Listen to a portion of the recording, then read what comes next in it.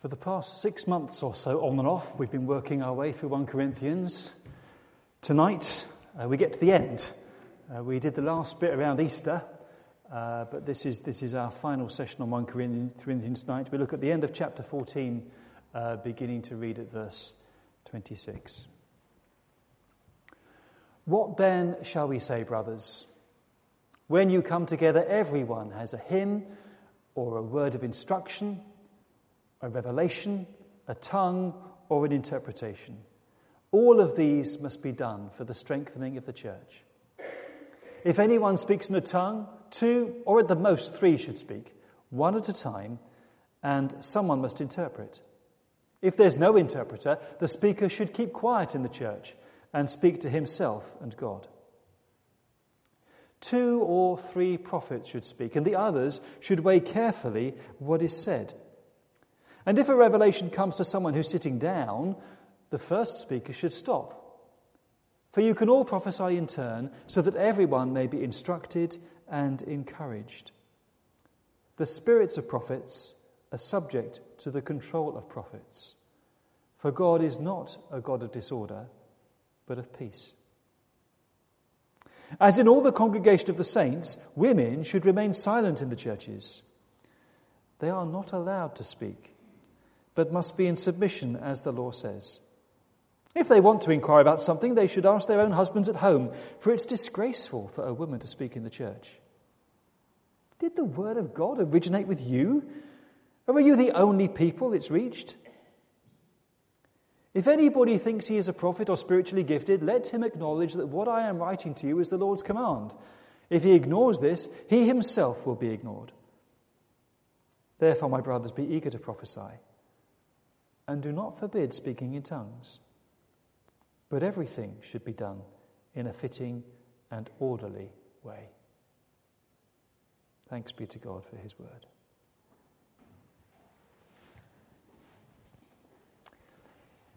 If you want to find out what makes a great leader, and you go online, you will find that there is no shortage of websites, each giving up to 10 qualities of the ideal leader.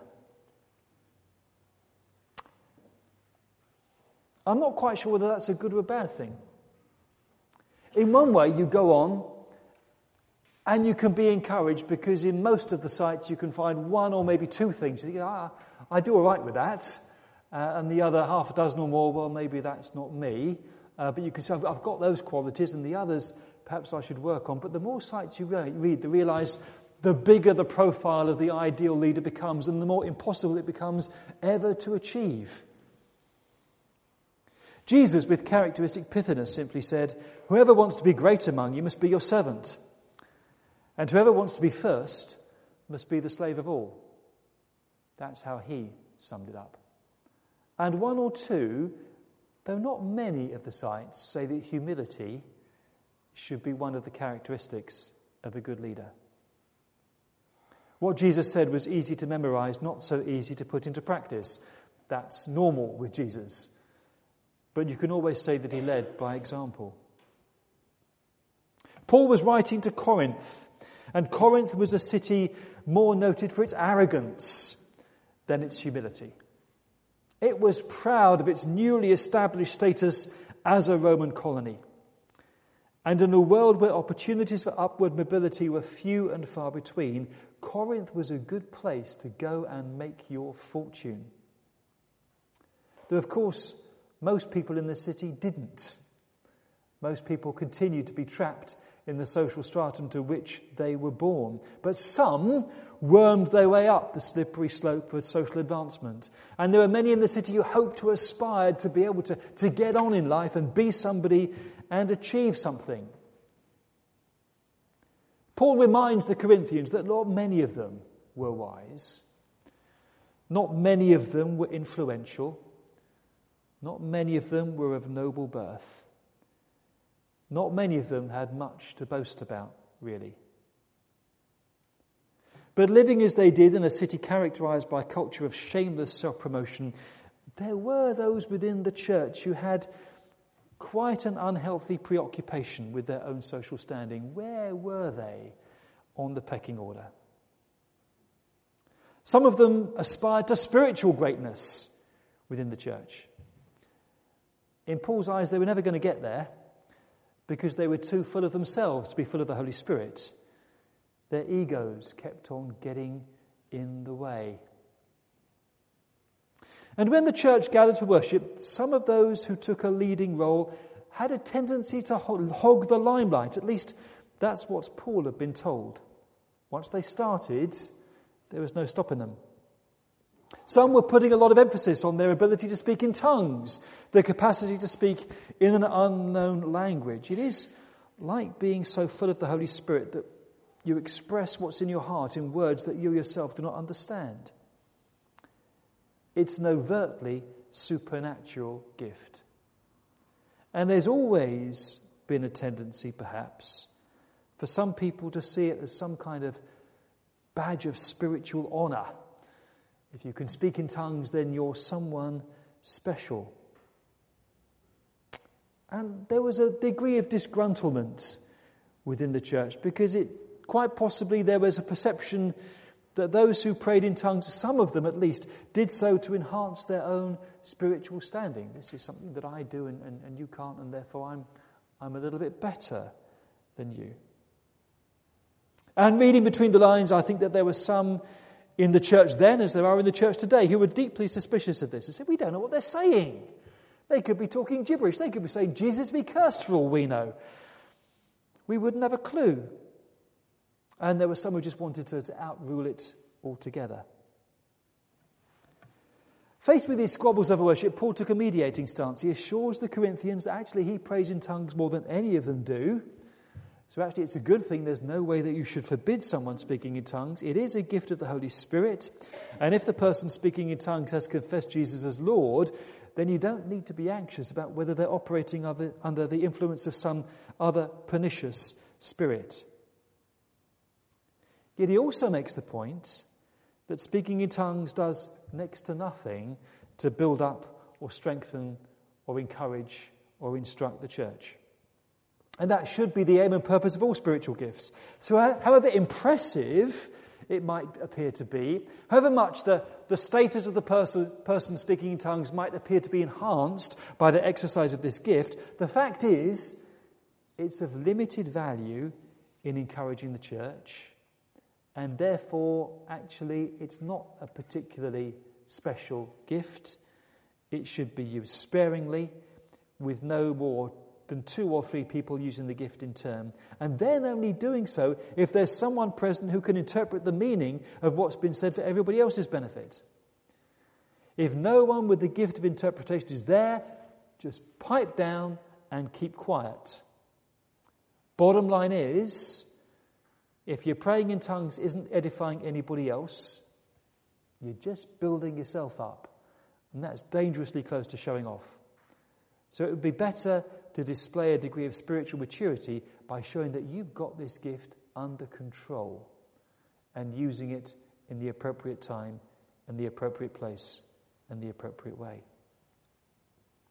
In Paul's eyes, prophecy was a much more useful gift because if God was speaking through a prophet in the church, then everybody could understand what was being said. Everybody benefited. Everyone had the chance to learn something useful and be encouraged and be built up in their faith. And Paul is keen to point out the advantages of prophecy over tongues, especially when visitors who do not believe in Jesus were present. I'd rather speak 5 words, as a prophet he said, than 10,000 words in a tongue. And if someone who really doesn't have a clue what's going on comes into church and they hear everyone speaking in tongues, they won't make head or tail of it. They'll think you're all mad, he says. But if someone says something and God speaks through that person directly and powerfully into the life of the visitor, then they're likely to respond with faith and conviction, maybe even getting dramatically converted on the spot, falling to their knees and declaring, God is really among you. And we thought this morning about how if worship is spirit-led and Christ-centered, there can and should be an unmistakable sense of the presence of the Lord among his people. Spirit-filled worship creates faith. People are strengthened and built up and encouraged and comforted in their faith, and the church benefits from it. But again, Paul is concerned to make the point that all worship needs to happen in an orderly and appropriate fashion. It wasn't like Brighton Road at Corinth, where there's a kind of respectful silence after someone has contributed to worship. It was a melee. Everybody was in there. Everybody was taking part. Everyone was kind of speaking at the same time. So Paul says, look, take it in turns. No more than 2 or 3 prophets should speak one after the other.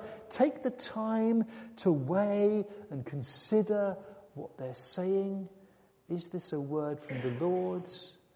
Is it God speaking to us? Is there too much of the prophet's own perspective muddled up in this? Let's weigh and consider it carefully. And if someone else gets a revelation from the Lord while one prophet is in full flow, the first speaker has to make way and sit down, giving space and time for the other person to come forward and say, well, I think God has just shown me this. I feel that God wants to say this to us at this point in time. If that happens tonight, wave your hand and I will gladly make space for you. What's this about? Again, it's about ensuring that stuff is done in an orderly fashion. But it's also about making sure that whoever is speaking is held accountable. They don't hold the floor and everybody else has to listen to them. Actually, if someone else has something to say, they have to give way. Whatever is said from the front is subject to the scrutiny of the other members of the congregation. Discernment is required.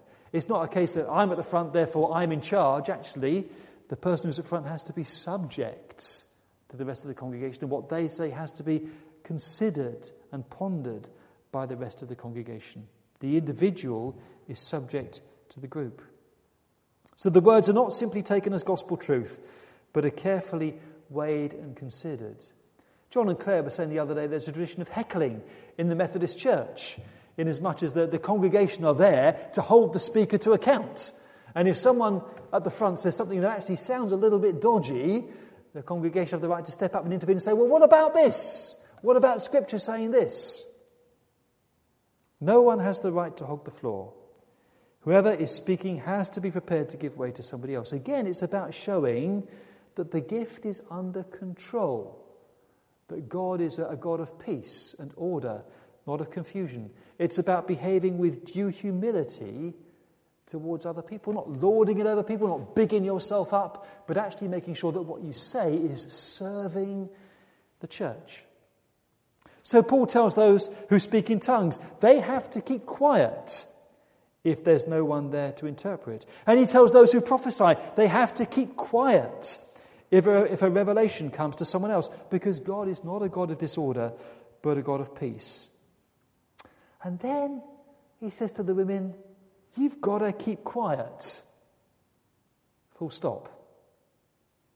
Not allowed to speak, but have to abide by the law and stay in their proper place, because it's disgraceful for a woman to speak in church. If they've got any questions or queries, ask your husbands at home, in private. Don't give the minister grief over this.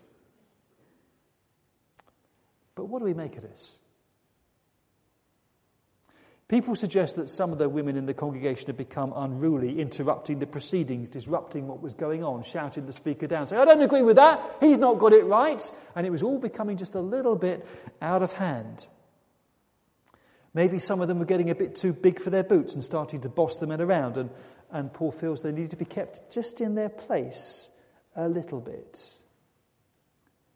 The trouble is, to us, it all feels a little bit oppressive and even misogynist. And it does read like a blanket ban on women speaking in church rather than a knee-jerk reaction to a specific situation where some women were going over the top. Paul says this principle applies in all the churches. You shouldn't start thinking that you're a special case as if the word of God has just come to you. It's like it's a universal principle that should be applied.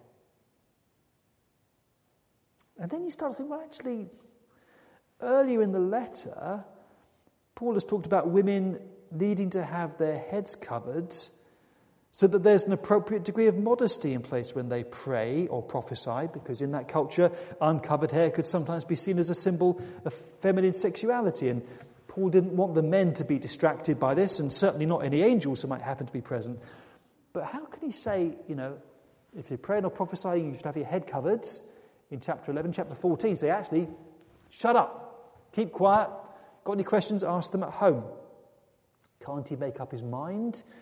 Is he contradicting himself? Is he really a covert misogynist who tried to restrict women's freedom to speak earlier in the letter, but actually shows his true hand here when he says women aren't allowed to say anything at all? And where does such an instruction leave us? Our service would have been impoverished tonight if Elizabeth hadn't been able to lead us in prayers and many ladies present hadn't led us in our time of open worship. There are churches in Horsham you can go to where women have to keep quiet.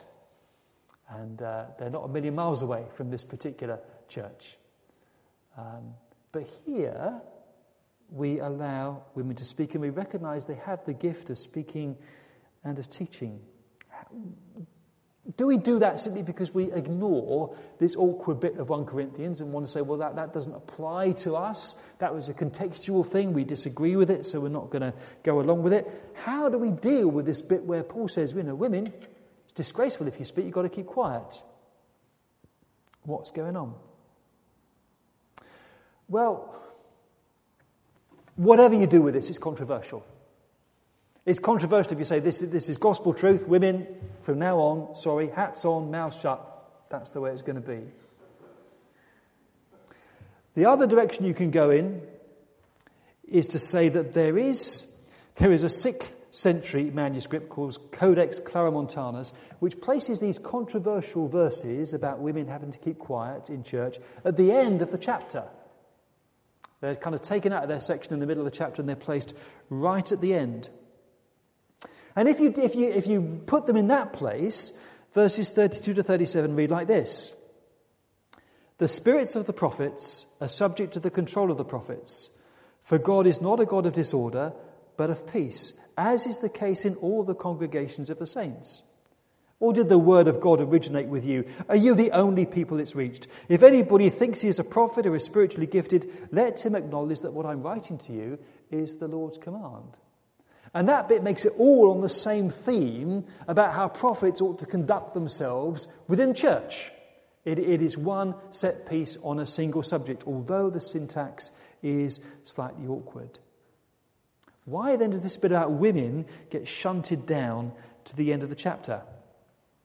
There's a Pentecostal scholar called Gordon Fee, whose evangelical credentials are therefore not in any doubt whatsoever, and he says that the best explanation for these two verses being found in one place in most manuscripts and another place in one manuscript and its associated scripts is that actually these verses may not have been in Paul's letter to the Corinthians originally at all.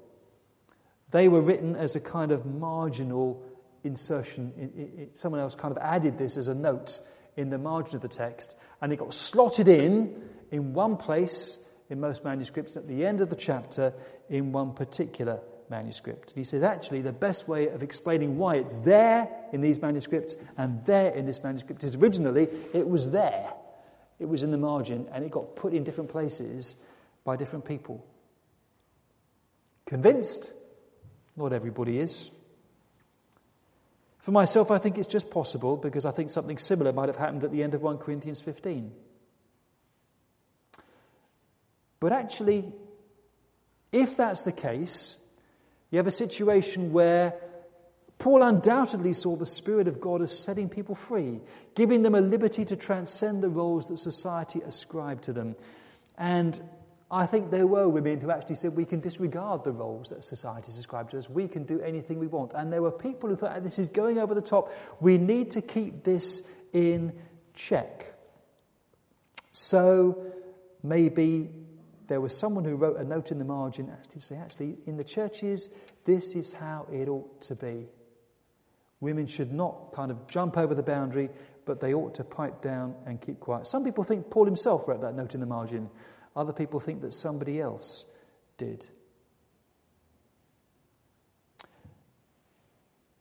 Who knows? Who knows? But there are legitimate grounds for saying, actually, Paul may not have written these words, and therefore that gives people who feel that women should be allowed to speak in church enough wiggle room to say, actually, okay, that's the way we're going to take it then.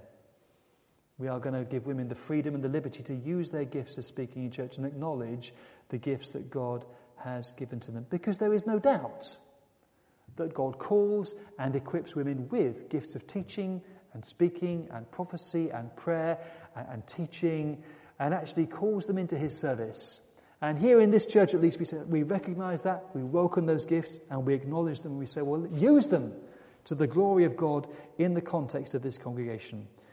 And we can get round those difficult verses by saying, actually, perhaps they weren't in the original text in the first place. Do they accord with the Spirit of God? Do they resonate with us as the kind of thing that God would say? Not everyone would say that they did. And there's a warning to us there how easy it is actually for sincere, committed Christians actually to clamp down on the Spirit sometimes out of a desire really to keep control of things. And between anything happening and nothing happening, there is a middle road of the Spirit giving us freedom, which is under our control and is orderly and is not a source of confusion, but is peaceful and is appropriate and is glorifying to God. In terms of people's roles within society, Paul clearly felt that the Spirit of God set people free, giving them a liberty to transcend their place within society. To those in Corinth who felt they were hung up over not being wise or of high social standing or of noble birth, he says, in Christ you've got far more. And women discovered a liberty through the gospel that they'd not found anywhere else. And that's part of the reason why perhaps the church struggled to accommodate the liberation that they were bringing. It went a little bit too far, too fast for some people to cope with. But at the end of 1 Corinthians chapter 1, Paul says, take a look, good look, friends, at who you were when you got called into this life. I don't see many of the brightest and the best among you. Not many influential. Not many from high society families. Isn't it obvious that God deliberately chose men and women that the culture overlooks and exploits and abuses, chose these nobodies to expose the hollow pretensions of the somebodies? That makes it quite clear that none of you can get by with blowing your own horn before God. Everything that we have, right thinking, right living, a clean slate and a fresh start, comes from God by way of Jesus Christ. That's why we have the saying, if you're going to blow a horn, blow a trumpet for God. That's what Paul wanted from those who were speaking in tongues and prophesying in church, to use their gifts to promote Jesus, not themselves. And that you always make yourself a little bit vulnerable if you speak out or you say or you do something, because you place yourself in the hands of others who assess what you're doing, who kind of try and figure out, is this of God or not? And I guess for a woman, speaking in a situation where it's not necessarily the done thing for women to do, you put yourself even more on the line. But church has to be a place where there is order, where there is acceptance, where there is a critical assessment of what is going on. And within the covenant bonds of trust that we have, people are released into using their gifts, so long as we recognise that we are accountable to each other for the gifts that we use. Whatever we do, we don't do it to promote ourselves. We do it to glorify Jesus Christ. Male or female, whatever gift you have, if you are secure in your identity in Christ, you won't be so bothered about what other people think of you, but you will use your gift to glorify Christ and serve others around you. Christ loves you. He set you free. He's claimed you for his own. He's made you someone worthy of respect. And he's given you the gifts and abilities that you have to use in his service. And that's why, whoever we are, in our worship and in our daily lives, we say, it's not about me. It's all about Jesus. So let's pray. Lord, we've thought about some difficult things tonight.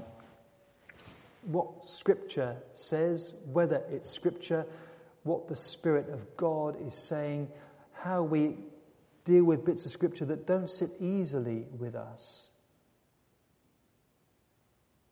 Thank you for your hand on our lives as individuals and as a congregation.